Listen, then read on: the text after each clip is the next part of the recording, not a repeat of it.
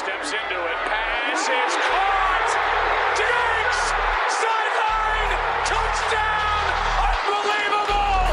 Vikings win it!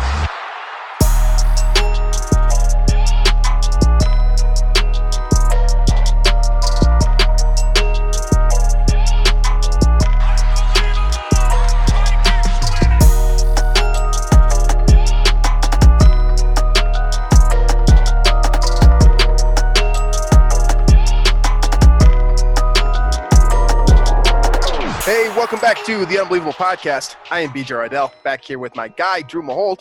And today, we are talking about your Minnesota Vikings and their impending matchup with the Jacksonville Jaguars. A 1-10 football team, which I think we should feel very comfortable that the Vikings should win against. That being said, we're all Minnesotans, or at least fans of this Minnesota football team, and we're aware of what can happen if you look past the game. So we will break down the intricacies of the Jacksonville Jaguars, how your Minnesota Vikings match up with them, and so forth. We're recording this on Wednesday. It's the week. The previous week actually isn't even over yet. We both have the Pittsburgh Ravens game on in the background. Pretty hilarious to watch afternoon football on a Wednesday. But here we are. It's a weird season, and it's getting weirder for your Minnesota Vikings, who, as we discussed on the last show, have a chance to get to 6-6 and a 500 record after starting the season 1-5. And if you didn't count the Vikings out, good for you, but pretty much everyone else did, and yet here we are. 10 weeks later, or 5 or 6 weeks later, and they're in pole position at this point to get back into the race. So let's talk about it. Let's talk about this Jaguars team. Like I said, in theory, this is a pushover game. The Jaguars are 1-10 for a reason. We're going to go through the players on this team who can, potentially hurt you, as these are still professionals. I don't want to take away from that. But all told, if you're a playoff team, you definitely got to beat the worst team in the NFL, right? Because that's basically, statistically speaking, across the board, that's what the Jacksonville Jaguars are. Well, they're the worst team besides the Jets. That's probably I know the Jets the are best bad, way to but explain it. Let me ask you this, just before you go any further. Sam Darnold or Mike Glennon, which team? Fair. Well, and Sam Darnold's not good, but he would start on the Jags very definitively. Something to consider as we go through here. But I rest my case, and the Jets are pretty bad, so continue. Yes, they're both very bad. Jacksonville has not won since they beat, oddly enough, the Colts week 1. And since then, and they haven't, a lot of their losses have not been close games. Honestly, one of the closer games that they've had is actually Green Bay at Lambeau, when they kept it close there. And then they had a close one against Houston, close one against Cleveland last week. But every other one has been more than a touchdown difference in their losses. So they're not a very competitive team. And I think, especially lately, a lot of that is just the lack of firepower in the passing game offensively. And, of course, Gardner Minshew started to struggle and he got hurt. They threw in Jake Luton, and he didn't quite grasp things right away. Mike Glennon's been in there, or was in there last week. So there are players. There are some, there is some future, I don't want to say star power, but, there's solid players and pieces to work with to build for the future, but they're just not ready to win right now. And that's definitely shown throughout the season and of course, in their record. Absolutely. Well, to their credit, or maybe not to their credit, but as a bit of an excuse. Yeah, in their defense. They are in in complete overhaul, right? Given what happened this offseason, you and I were just talking about this before the show. How are you supposed to be competitive when the entire organization wants to leave the organization? Every notable, good player wanted out of there.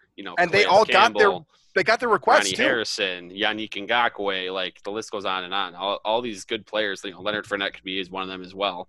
Although I think they just cut him because there's no reason to have Calais Campbell's another running one back that expensive. Yep. So there's, and that's where the Jags are now. They're using half of their depth chart, at least, at the starting position, are guys that probably should be backups right now. Right. But they're rolling with it. They're taking the punches, and they're gonna, obviously they're kind of building up towards the next year and the year after that to kind of use their draft picks, use their younger players to move forward here. I will say, though, as we get into maybe the Jacksonville offense a little bit, James Robinson has been really good at running back for them, undrafted coming into this year. And after some injuries and some, I think, COVID issues early on in the season, Robinson was given the opportunity to be the number one back, and he's been really, really good for them. Absolutely. I think that's a great transition into kind of the meat of our show here. Let's focus on this Jaguars offense and how the Vikings defense will oppose them. Normally we do start with the quarterback. It's not Gardner Minshew, as Drew said earlier. It's Mike Glennon this week. So I don't want to spend a whole lot of time on Mike Glennon for a couple of reasons. First and foremost being that he's not that good of a quarterback. And I don't think that he's the reason the Vikings would lose this game in the result where the Vikings lose the football game. I don't think it's Mike Glennon that does it. So we're not going to spend a whole lot of time on him today. But I do want to talk about James Robinson, the guy that you just brought up. Like you said, former undrafted guy out of Illinois State. So he has battled to get here. Illinois State is certainly not a powerhouse, and it's definitely not a recruiting central area there in Illinois. I believe most recruits stick to the Illini. So James Robinson has battled to get to the NFL, and it does show. This is, in my opinion, the most dangerous player on their team. The fact that he's a running back lessens that a little bit because a guy like, Keelan Cole or DJ Chark can beat you over the top, and they can be more threatening in that sense. But as far as a consistent foundational piece that you can use to build towards the future for Jacksonville and a guy who can churn up yards and make you seem competitive, that's James Robinson. That's your guy this week. He's got great elusiveness. He's kind of got like, his power is interesting to me because he's tiny, but he doesn't play tiny. I'm not going to say he's, a reincarnation of a guy like Maurice Jones-Drew, but he does play a little bit bigger than his size, in my opinion. He's good with the football in all senses of the word. All-purpose back, can catch the ball out of the backfield. He will total up receptions over the course of a game and, of course, throughout the course of a season. But really, to me, the difference maker for him is just that ability to get to the second level and break off of that first read. So when you are defending a player like James Robinson and against a team like Jacksonville, which struggles to throw the ball despite the fact that they do have a collection of solid assets at receiver, but it's kind of hard, as we know, to get the ball to these elite receivers or these very good receivers when you don't have a guy to put the football in their hand. To me, you stack the box, obviously, right? You gotta put 8 in the box for this team because, like I said, it's Mike Glennon that's going to be throwing the football. There's a reason why he's starting this week. It's not because he's the best quarterback on this team. It's because Gardner Minshew has been injured, inconsistent, COVID, everything else, and they've kind of fallen into this position where they have to start this guy. And to me, if you're the Vikings, if you're Mike Zimmer, you look at Mike Glennon, you look at the way that they run this offense for the most part, right? It's a bit of kind of a finicky offense to a degree because they have Laviska Shenault, the rookie out of Colorado, who kind of does some wildcat stuff and some motion and play reverses and different types of things on this offense to make it look a little bit more creative than it really is, in my personal opinion. So if you're trying to stop this offense from moving the chains consistently and worrying less about Mike Glennon beating you over the top, which in my opinion is kind of the route to go this week, then you stack the box with 8 players. You play your conventional 4-3-4 scheme in your base defense. You put 3 linebackers out there. You don't play nickel for as much as possible. Unless they bring 3 guys out as receiver, you stay in your base formation and you make sure that James Robinson doesn't beat you. And to me, that's the key to victory in itself. If James Robinson doesn't score 2 or 3 touchdowns, the Vikings are in position to win this game by default. Right. I mean, that's James Robinson is the one kind of known commodity right now at Jacksonville and a guy is going to produce if given the opportunity. So, but to, kind of expand on your point about Glennon not being sort of the threat of this team, right? I think he had a couple of solid throws last week, kind of keeping Jacksonville competitive with a Cleveland team that is, they're 8-3, and Kevin Stefanski might be coach of the year if the Steelers lose a couple games, and then Tomlin kind of loses that award. But Mike Zimmer has, and during his Vikings tenure, actually went up against Mike Glennon before. And so I remember Glennon was the starter for Chicago in 2017, I believe, to start the year, the Trubisky rookie season. But then that first game of the year, Vikings-Bears, is when Trubisky made his first career start. So it wasn't in 2017. It was actually 2014 was when Zimmer played against Mike Glennon as a member of the Tampa Bay Buccaneers, right? Vikings won that game in overtime. Glennon was sacked 5 times, threw for is 19 for 28, 171 yards, a touchdown, and a pick at 6 yards per attempt. So a rather inefficient day for Glennon. And now that's a Tampa Bay offense. 6 years ago, there was entirely different personnel and people involved. But it's a little bit of context as to history there. Zimmer versus Mike Glennon. And again, I mean, other than that, I don't know much about Mike Glennon. I know he's been kind of a journeyman backup for most of his career. I know he's got a 7-foot-long neck.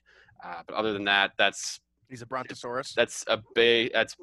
Yeah, that's what I know about Mike Glennon. He's not a big name, and I think it's probably for a reason. It's not your fault that you don't know a whole lot about Mike Glennon. I agree. It's Mike Glennon's fault, and that's because he's not that good of a quarterback. He's thrown 35 passes this year for a reason, right? He's been a journeyman backup, as you stated, for a long time for a reason. There's a reason why he was replaced by the guys that the Vikings just beat last week in Chicago, right?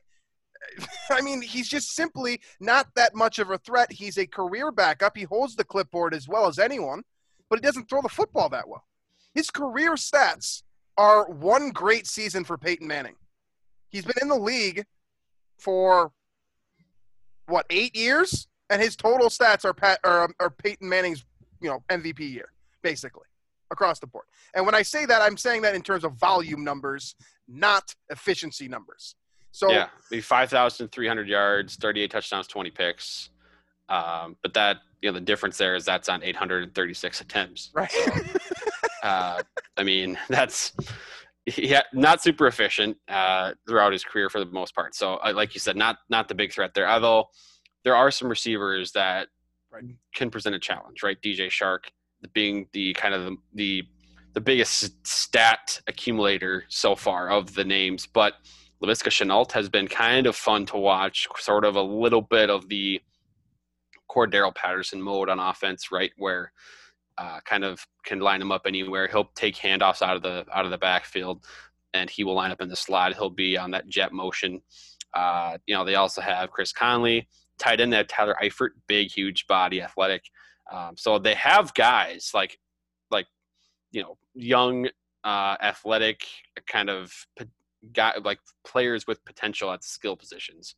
And it's just getting them a quarterback and then getting some protection as well will be the next step for Jacksonville moving forward. But overall, with any team, it starts with the quarterback. And there's no real reason, unless Mike Glennon has a career day, to be scared of this offense. Absolutely. So you look at these receiving threats. You mentioned a couple of them. I think that Chark obviously is the main guy here. He is the one, like you said, that's going to be the stat accumulator. I'm conflicted on DJ Chark because he is a solid player at times, and he's also a guy that disappears at other times. Now, he does play for Jacksonville, so disappearing isn't necessarily his fault, but that's also something I don't know how to determine for myself just by watching the football. I mean, for context, right? Allen Robinson played for Jacksonville. Blake Bortles throwing the ball, and he never really seemed to disappear there. So disappear in the way that, he plays for the small market Jacksonville team. But, there are games where Shark just doesn't put up any numbers or doesn't kind of is blanketed and taken out of the game, so to speak, by the opposing corner. So to that point, yeah.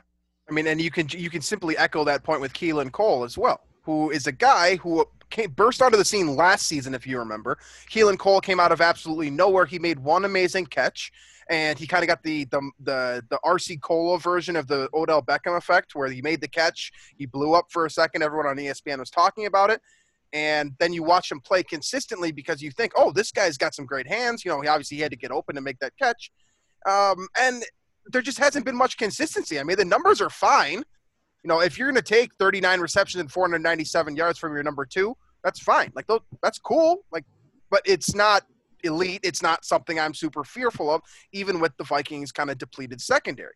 Now, I think the Shenault, the Colorado kid, is probably the biggest concern of mine from the receiver perspective, and it goes back to what we've already talked about, and just the fact that he can line up everywhere not that it's not even necessarily that he can line up everywhere. It's that he does line up everywhere. I don't think he's the most effective route runner at this point in his career. I do think he's better and will be better than Cordarrelle Patterson in that respect. So if you are one of the people that's making the comparison to Cordarrelle Patterson, I would take a double check on that route running because it's light years ahead of where Cordarrelle Patterson ever probably will be. But that being said, he's used kind of in the same way that Percy Harvin is, and that's because this is a gimmick offense to a degree, right? There's just not enough playmakers on this team to do anything without having some fun with the football. So, with that all being said, I mean, how do you slow down this receiving core outside of, just blanket coverage, right? That's, the obvious answer every single week. I don't think that there's a right answer with this team. I think you just have to be there isn't you don't look at this team and you say, all right, if you play cover 2, you're going to win. If you play press, you're going to win. I don't think it's like that this week. I think this week it's just about keeping one guy from beating you, and that's James Robinson. And if they can't run the football and you're forced to get Mike Glennon throwing the ball 60-70% of the time for the entire second half, I just don't see how the Vikings lose in that sense. Again, we've been in this position before, literally 2 weeks ago, where I said, I don't know how the Vikings lose if X, Y, and Z happen. And then X, Y, and Z happen, and, they still lost. So that's the thing is playing the Falcons game, for example, right? We went in there and for our pregame show, we're talking about how, the Vikings just, you got to shut down, your Julio Jones, your Calvin Ridley, Matt Ryan, Zimmer has been awesome against Ryan through his tenure. And so we didn't really foresee the issues. And then Kirk Cousins turns it over 3 times in the first half. Very detrimental turnovers. Falcons turn those into points. And those are the things that we don't foresee. We're not going into this game thinking, all right, well, Kirk Cousins is going to turn it over 3 times in his own red zone, and that's going to give the Jags 20 points. That's the way the Vikings lose these games against bad teams. It's just by back-breaking mistakes versus just simply being outplayed by the other team. So, as long as the Vikings keep doing what they have been doing the last 5 weeks, they will win this game. And that is primarily I'm talking about taking care of the football offensively. And then the way Mike Zimmer has really since the bye week, he's been able to sort of elevate the defense to a higher level than they really should be based on the personnel. And if he continues to do that, offense takes care of the ball, they will win this game. And I think they'll do so handily. That certainly is the logical kind of perspective here. And you mentioned the offensive line too. There's some bigger names on here, Cam Robinson being one of them that I know both you and I liked when he was, coming out as a prospect, and AJ Cann as well from South Carolina, another very solid prospect. Juwan Taylor, again, another solid prospect. But this unit hasn't came together in a big enough way where they can be effective passing the football. But obviously they're doing enough running the ball to give James Robinson some holes. So keep that in mind when you're kind of, when you're evaluating this offensive line. It's really, we kind of create an overall perception of offensive linemen where we don't break it down into run blocking and pass protection because both pieces are so key to winning a football game. But with that said, this is a different team when they try to run the ball. And honestly, the Vikings are too, to be honest. It's a much different group running the football than it is when they're trying to go through the air. And that's, it's interesting because at some point you'd think that we'd see your guy Ben Bartch at some point because, this simply is not, this is not a strong enough offensive line where it feels like, you can't make some changes, right? Especially with this coaching staff probably, playing for its job at this point, and you're 1-10, you're trying to develop players. It's an interesting situation, but I don't know. I feel like we have to talk about Ben Bartch a little bit because, he's your St. John's guy, right? Yeah, I was wondering when he would kind of be brought up, but I mean, there's that, the truth is that there's not really much to talk about yet. He's, kind of swinging in there when needed at guard for Jacksonville right now. But for those who don't know, played at St. John's D3 school in Minnesota, was drafted in the 4th round this year by Jacksonville. I know I really wanted him in Minnesota for very biased reasons, but he, played tight end for 2 years at St. John's, then transitioned to left tackle and just, was a stud. And then of course he was the made famous by the smoothie that helped him gain all the weight to play tackle. So, but as of now, he's been moving into guard for Jacksonville kind of when needed for injury purposes. I don't believe he's starting yet. I know he got some run last week against Cleveland. So, but yeah, like you said, I mean, there's reason we haven't really brought up Ben Bartch because he hasn't played a lot, and he's just kind of a guy there in Jacksonville right now.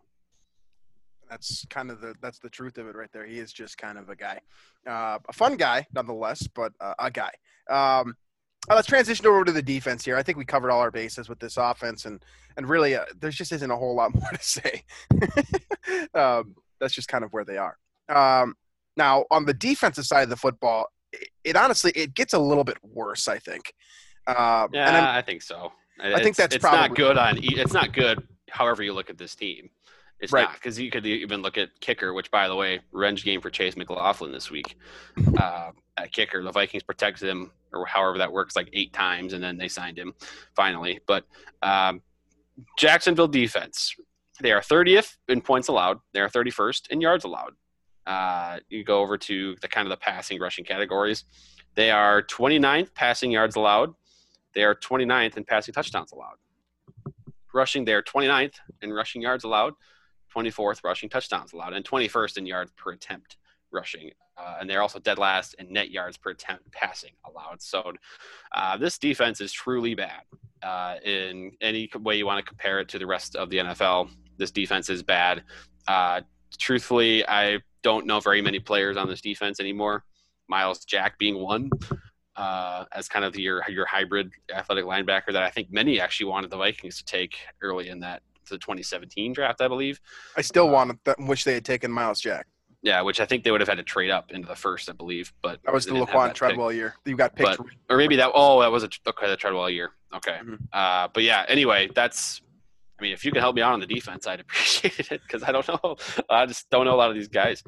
So, again, I'm going to say the same type of thing that I just said about Mike Glennon. There's a reason you don't know a whole lot about these guys, and it's because, first and foremost, none of them are, for the most part, with the exception to Myles Jack and, in my opinion, Sidney Jones and Josh Allen, right? Josh Allen, yeah, those are really the only 3 guys that have pedigree, right? Like, they came into the NFL with everyone thinking, oh, this guy's going to be good. That's really it. There just isn't that much more on this group. Joe Schobert, I'm sure a lot of you are familiar with him as a linebacker. Most recently played in Cleveland. Very average player. I don't have anything super exciting to say about him. Myles Jack is really the catalyst here, but he plays a position where, I've said this before. I'm sure people disagree with it, but to me, linebacker is a position where if you notice the linebacker, most of the time it's probably not good, because it means that they miss an assignment. It's like an offensive lineman where as long as they're in the right place and making tackles, you don't even really know, because they're just making normal plays that need to happen in a football game in order for a team to win. So Myles Jack plays, a position where he is in a similar spot as Eric Kendricks to make plays, right? Where he's going to be very good in coverage. It's one of the things that he was most known for when he was at UCLA, was his ability to cover both tight ends and running backs out of the backfield. In addition to that, he is a guy that is a bit of a hybrid type of player. He's not like, I wouldn't say he's on the same level as, let's say, a Budda Baker, where you can literally line him up at linebacker or safety and, just see the results. But he is a hybrid player in the sense where you can have him cover a tight end downfield and feel comfortable with it, because he's that athletic of a player, he's that big of a player, and he can move fast enough to do so. But you can find all that kind of stuff out in his draft profile, right? There's nothing stand out about Myles Jack as a pro. As a prospect, I loved his skill set. I still love his skill set. I think it fits in any contemporary defense right now, because of the way that he's able to cover and also make tackles. But that being said, I just don't foresee a way where he can have enough of an impact where you're really destroying what the Vikings like to do. He's not going to meet Kirk Cousins in the backfield throughout this game. He's not a pass rusher for the most part. I mean, there may be occasionally where he shows up there, but for the most part, he's not going to come off the edge. And he's not going to drop back into coverage enough, he's not going to drop back into passing lanes enough where he's going to be in a position to pick off Kirk Cousins. I just don't see it laying out that way from an objective standpoint. Like, his role on this defense is not to make big, staple plays in this game. It's to keep the defense consistent and moving forward and in the right direction.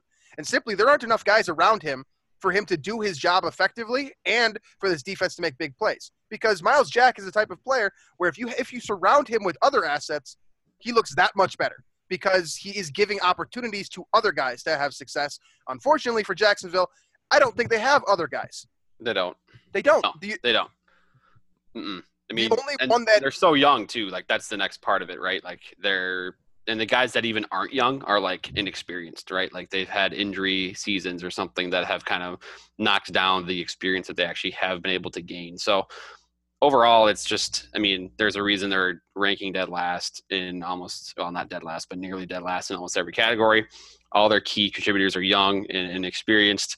And it's, for as good as Myles Jack is, it's at this point, you can build a defense around something like that, but you can't rely solely on him right now. So that's what the issue is. And they must, this is kind of a tangent, but it's kind of surprising that Doug Marrone is still coaching in Jacksonville too, with, just the way things have gone and the fact that you kind of think that, it's not his fault everybody's left town, right? Is at least the idea of ownership, because they did just fire their GM, but I kind of have some trust in Marrone. But anyway, this team, I mean, if the Vikings don't win this game, then it's one of those where they don't deserve to be in the playoffs or near the playoff conversation if they can't beat Jacksonville at home. So in a way, there's some pressure on the Vikings from that perspective, because you better get it done and get to 6-6 against this team. So as far as, pressure goes, right, there's two guys on this team that have 2.5 sacks. That's Dwayne Smoot, defensive end, and Josh Allen, who we mentioned before, high pedigree player coming out of, Florida for Josh Allen, I believe, or Kentucky. I'm sorry. So to me, this defense is threefold. We're going to go one at each level like I typically do. It's going to be Josh Allen that's going to be coming off the edge. He's technically a linebacker, but, I basically would call him a defensive end.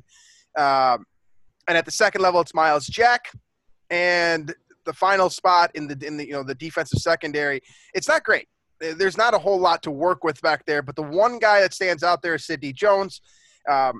I don't think that Sidney Jones is anything close to what I thought he was going to be coming out of Washington, but I really liked him as a prospect. He looks in stature to the same as Richard Sherman or Xavier Rhodes. I know that he drew all those comparisons as a prospect, but he was removed from Philadelphia.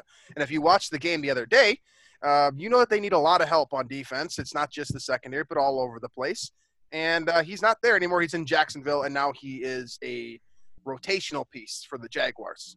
So he's leading their team in interceptions. So I guess, to some degree, he's a playmaker. But to me, it's those three guys and everybody else. There's just no one else on this defense that I'm truly concerned about. And again, it's games like this where I get very concerned because I pick it apart, right? Like I'm looking at these list of players. I've watched the film on a handful of these guys, and yes, I will admit there are a handful of guys that I don't even know about. But from the work that I have done in the Jaguars games that I have seen, there just isn't anything else that really scares you. And that should make you nervous because without any precedent set one way or the other, it's concerning because straight up, the Vikings haven't played the Jaguars. They haven't played this team. They have no experience with what they do. All they can do is the same thing that you and I do, is watch them on film, and they'll probably come away with a lot of the same conclusions. This is a game that they should walk right through, have no problem winning, and that'll be all set and done. They'll move to 6-6 and start heading towards the playoff conversation even further. If they have that mindset, I'm really scared because I have that mindset. That's exactly how I think, and I can't blame a Vikings player for having the same mindset, but that's when you get steamrolled. That's when problems occur. So that's the only concern I have this week, is that the Vikings overlook this game and forget that they're a week-to-week team right now. It's truly the only thing that I've got because everything else is just – it says Vikings win this football game. Everything else. Vegas says this. Vegas says it comfortably. Any expert on the planet will tell you they think Vikings no matter what. But that concerns me. There's going to be a lot – for people left in their survivor pool, Vikings are going to be a popular pick this week. Absolutely. Which if you made it this far, that's pretty impressive. But, the Vikings are going to be a popular pick this week as far as that goes. So, but yeah, this is, everything you said. Vikings should win this game. They should. Of course, that term "should" doesn't carry a whole lot of weight in Minnesota. But with that said, we can start making picks. Let's start. Are we going to back up our words here by picking the Vikings? I hope so. I'm picking the Vikings. So I'm also picking the Vikings, and again, I think it's a 2-score game. I do. I think this is 10 to 14 points the Vikings win by. If this thing is over by the third quarter, I'm not going to be surprised. At the same time, and this is completely contrary to everything I just said, but I'm also not going to be surprised if the Vikings totally blow it, because I've seen this too many times. I've seen it happen too many times to not, I know now as an adult football fan that when you're watching the Minnesota Vikings, nothing is for certain, and that's the biggest thing that scares me. But all told, I'm picking the Vikings, and I'm picking them confidently. So we're both set on Minnesota. We both expect them to move to 6-6, and we both expect to be talking more about the playoff conversation next week. But with that being said, a lot can happen between the Vikings game and the next game that they play.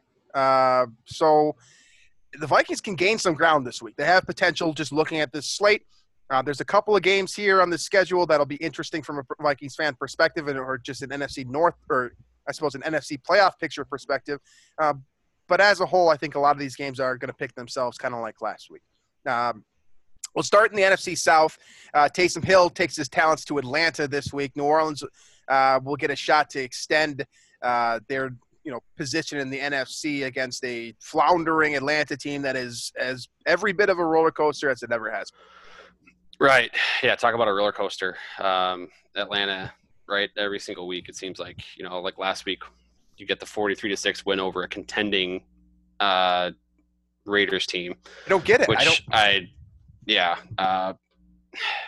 Gosh, I really, really want to pick it. You know what? Screw it. I'm picking Atlanta in this game. I'm picking Atlanta. And I think I did this last time in that matchup, and it didn't go as well. But screw it. Going Atlanta this week. I'm going to take New Orleans just because they're the safer pick. I have a hard time picking Atlanta as it is and against a good NFC team. I just can't, like the Saints are they're not as good. Like Taysom Hill is not good. Totally he is not a good quarterback. He is a running back taking snaps who can occasionally throw a football 50 yards downfield. But there's no passing game anymore. And so I think the Falcons, based on last week, they found something. They're going to carry it this week. Absolutely. All right, so we'll split on that one. Next one on the docket here is Detroit and Chicago. NFC North, fans out there should be keeping an eye on this one because it doesn't necessarily affect the Vikings immediately in terms of where they're going to, be positioned in the playoff picture next week. But this does, kind of give it gives Detroit and I guess, Minnesota and Green Bay as well the opportunity to finish off the Bears this week. If the Bears lose for the 6th time in a row, you could pretty much wrap this thing up and it's over. So does Detroit get it done or does Chicago figure it out? That's the $1 million question here. These teams are both worse than their record says, I think. I'm going to pick the Bears, but I don't love that pick. I don't want to pick either of these teams, but I guess I have to here. So give me the Bears. I'm going to take Detroit based on two things. One, I saw how Chicago played last week against Green Bay, and I saw how their players responded on social media. I think they're quit. I think they're done. They're pissed. They hate everything. Their quarterback's not good. It's basically Allen Robinson against the world. I think they're done. And I think this is I think last week set the precedent that Nagy's going to be fired. I think it continues this week. On the flip side of that, Matthew Stafford is getting more hype right now strictly because Aaron Rodgers does Pat McAfee's show every week than he ever has in his entire career because Aaron Rodgers is pointing out things that Matthew Stafford does that no one else seems to figure out except for Lions fans. So I think, I think this is, an opportunity for him to beat a good defense. And, the Lions aren't done yet. We certainly believe they are, but they're not done objectively yet. So I'm going to take the Lions here. Next one here is Cleveland and Tennessee. If I told you at the beginning of the season that this would be a matchup of, super playoff contenders, not just division leaders, but they're both 8-3, right? I believe so, yeah. I think Tennessee's been the more convincing 8-3 team so far. Sure. So I'm going to take Tennessee, although, again, Stefanski's done a really good job with Cleveland. So I'm going to take Tennessee as well. I was talking about Cleveland with one of my buddies the other day because he was like, wait, Cleveland's 8-3. And in my head, I was like, wait, Cleveland's 8-3 because they don't play like an 8-3 football team, right? They don't. I mean, Baker's having it's similar to like Teddy in 2015, where, the passing, the gaudy stats aren't there. They're running the ball a lot, and they're doing it with defense. And of course their schedule has not been very It's been terrible either. That was the point that I was going to make. They played the NFC East, and they're beating up on bad teams, and then they got smoked by the two good teams that they played. Steelers. They got smoked by the Steelers and Ravens by 30 plus each time. And then the Raiders got the best of them as well. So they've been beaten up on bad teams. They get a good team this week, and I think Tennessee takes advantage of it. Yep, I'm with you on that. I'll go Tennessee as well. So next one here is Cincinnati and Miami. No Joe Burrow. I believe it's no Tua yet. I haven't seen the final report on that either, but this was supposed to be a really fun game, and it doesn't seem like it's going to be. So, excuse me, who you got in this one? I got Miami in this one. I don't know. I don't care if it's Tua, if it's Fitzpatrick. That defense is actually really, really good. And so whoever plays quarterback for Cincinnati is going to have a rough one. So what's my rule on this, right? When it's a flip of the coin, you go to coaching generally. Brian Flores is the much better coach here. So I will go Miami as well, pretty convincingly. The next one is Las Vegas and the Jets. So our rule with the Jets is we're just going to go Vegas. Yep. I don't even feel the need to discuss that one any further. So Indianapolis at Houston, AFC South. Houston has came alive. Deshaun Watson, my bad, has made Houston relevant again, kind of just by putting the team on his shoulders. And Romeo Crennel is doing a hell of a job, and he's making a case for being a head coaching candidate either in Houston or somewhere else. He gets a big matchup here this week against the team that's supposed to win the South at this point, and that's Indianapolis. I guess you could say that Tennessee is probably watching this game very closely as well. But Indianapolis has certainly, asserted themselves, with the exception of last week where Tennessee ran right through them as a power in the AFC and a power in the AFC South. So is Houston able to get it done this week, or are they rolling more towards a top 10 pick? I've got Indianapolis, and I think a lot of that's too just like who's going to step up to that number one receiver role now with Will Fuller suspended for the rest of the season, good point. Plus into next year, I think. So I'm going to take the Colts. Yep, I think the Colts are the safe pick, and that's a really good point about Will Fuller. Who is Deshaun Watson going to throw the ball to now? I don't have the answer because Kenny Stills is gone too. So Indianapolis is the safe pick. This one's fun, and this is fun for Vikings fans. I'm sure you'll all be keeping an eye on this one. The Los Angeles Rams take on the Arizona Cardinals in Glendale. As you may have noted, Arizona is free-falling. Los Angeles, on the other hand, not making a very sturdy case to win their division either, coming off of a loss to a depleted San Francisco team. So either one of these teams could clear a hole for the Vikings to make the playoffs, in theory, down the line. And it kind of starts this week. So this is an opportunity for Los Angeles to reassert itself, and also for Arizona to get back in it. I mean, they are blowing everything they built early in the season in the last couple of weeks here. So who gets it done, Jared Goff or Kyler Murray this week? Yeah, it seems like there's teams the last couple of weeks have sort of put together a blueprint for beating Arizona. Arizona is, what's their record now? 6-5. They're 5-6 if DeAndre Hopkins doesn't make that superhero catch against Buffalo. So I'm going to take the Rams, and I think it's one of those where I'm sort of banking on Jared Goff to not have a terrible game back-to-back because he already had one last week. Doesn't seem like it happens twice in a row. So I'm going to take the Rams.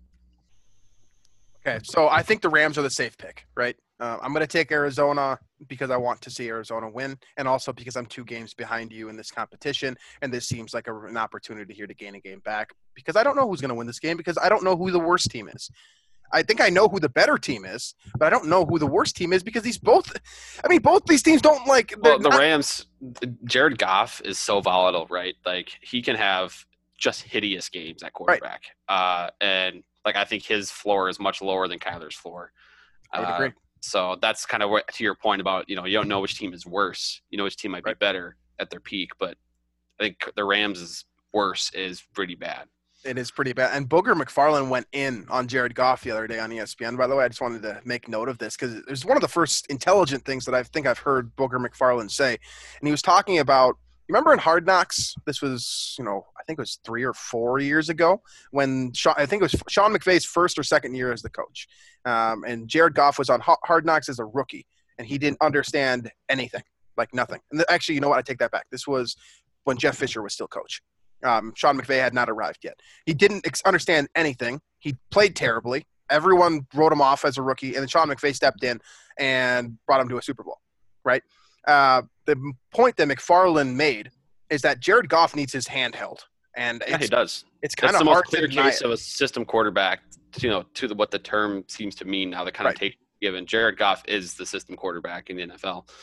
More than any other quarterback I think I've seen in a while. So absolutely. And what makes that interesting then is this becomes a battle of coaches, right? And Cliff Kingsbury, I know he's not as successful as Sean McVay, but he certainly has kind of that trait, the innovative trait as a head coach to be an offensive schemist, if you will. So this should be a fun one. I'm definitely going to be keeping an eye on it. I'll take Arizona. Drew's on LA.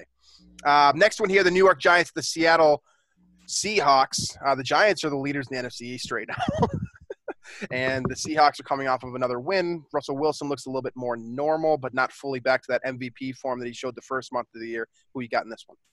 I think it's Seattle, just because the Giants are also going to have Colt McCoy at quarterback. So I'm going to go Seattle. Yeah, I think Seattle's the safe pick here. I'll go them as well. Philadelphia, Green Bay, another one to keep an eye on, I suppose, just because, if Green Bay loses, the Vikings are – you can root for Philly. You root for Philly. I don't think it's plausible. Green Bay's going to win the game, but you can root for Philly just for the fun of it. Yeah. All right, so Drew and I are both going Green Bay here. We are just – I don't think I'll ever pick an NFC East team again unless they're playing each other. So New England at Los Angeles Chargers is the next one here. New England coming off of a win that both of us thought that they were not going to get last week. Chargers, on the other hand, I don't really know what to make of the Chargers. I think they're exciting to watch, but I think they know how to lose. I think they know how to lose, and I think they know how to get their coaches fired. So that's why I'm taking New England in this one. It's Bill Belichick versus Anthony Lynn to me. Yep, that seems fair, and I don't think Anthony Lynn's going to be that much longer, even if this is not his fault. I do think that you're right. So I'm going to take New England as well. I'm confident that New England's going to be there towards the end of the year, and this is an opportunity for them just like the Vikings. They're playing against a team that they should beat. They have an opportunity to get back into the AFC East picture. I think they win this football game. Last couple on the docket here. We got Denver at Kansas City. I don't think we need to talk about that one. Kansas City doesn't have a quarterback. Denver doesn't have a quarterback, and Kansas City has the best quarterback. So that one seems like a blowout in the making. Washington at Pittsburgh. This one's kind of interesting because Washington has been a lot better than I think people are giving them credit for, specifically defensively. Offensively, a lot of question marks still. But defensively, they can get it done. So this is two of the better defenses in the entire NFL going head-to-head here. I think, when you're dealing with a team which, as of this recording, it's 12-7 at the moment, is perfect on the year, against a team that has certainly not been perfect on the year. It seems like Pittsburgh's the easy pick. But at the same time, if you're going to pick a spot for Pittsburgh to lose this season, this isn't the worst position, in my opinion. Right. I mean, I'm going to take Pittsburgh, but I still contend that Pittsburgh is much, much worse than undefeated record says, just because they've played an easy schedule and they've had some close calls still, despite having a really easy schedule. I'm going to go Pittsburgh as well. I was basically burying the lead right there. I don't think this one's going to be close, but if you're going to pick a game for Pittsburgh to lose, again, they don't, like you said, they don't have that much on their schedule. So keep an eye on this one, I suppose. Last few here, no real relevancy to your Minnesota Vikings. We got Buffalo at San Francisco. San Francisco, as I said before, coming off of a win that we didn't think that they were going to get. Buffalo, they got it done against the Chargers last week. Do they continue trending towards that AFC East title, or does San Francisco continue to climb back into this picture against all odds, basically? I got Buffalo. San Francisco, I'll take Buffalo. I kind of do think it's going to be a close game, though, because San Francisco's getting people back now, and they're starting to figure things out, but I'll still take the Bills. Yep, I'm going to take the Bills as well. Richard Sherman is back. I don't think he's enough of a difference maker at this stage in his career to really carry this team. So I'm going to take Buffalo as well. The last one here is Dallas and Baltimore. I don't think the docket is as good as we've seen this year, but it is fun that we get to see football played basically throughout every day of the week, which is interesting, of course. So this game has been rescheduled, and this one will be, I believe, the game on Tuesday next week, and that's Dallas and Baltimore. We've seen Dallas play well. We've also seen Dallas play really bad. Baltimore could say the exact same thing. I assume Lamar Jackson will be back in time for this game and get through COVID protocol. But if RG3 has to play, this game. Yeah, based on what we're seeing tonight, both teams are just bad. I'm going to take the Ravens just because I like defense better, but that's two bad teams. I don't think the Ravens are any good. So I'm going to take the Ravens too out of necessity, right? I think they're going to lose this football game that I'm currently watching, and they're going to need a win next week. I think John Harbaugh's a really good coach, a really smart coach, and a really galvanizing coach. So I expect them to get it done against Dallas next week. And that rounds out our picks here. So a quick update on where we stand. Last week I went 13-3, coming off my worst week. I ended up having one of my better weeks, and Drew responded with an 11-5. So I gained two games in the standings. Both of us stand at 63% and 65% on the year, 113 and 64 and 115 and 62 heading into the final weeks of this year. So any final thoughts before we close this thing out, whether it's about the NFL, the Vikings, or maybe you got some golf thoughts for us?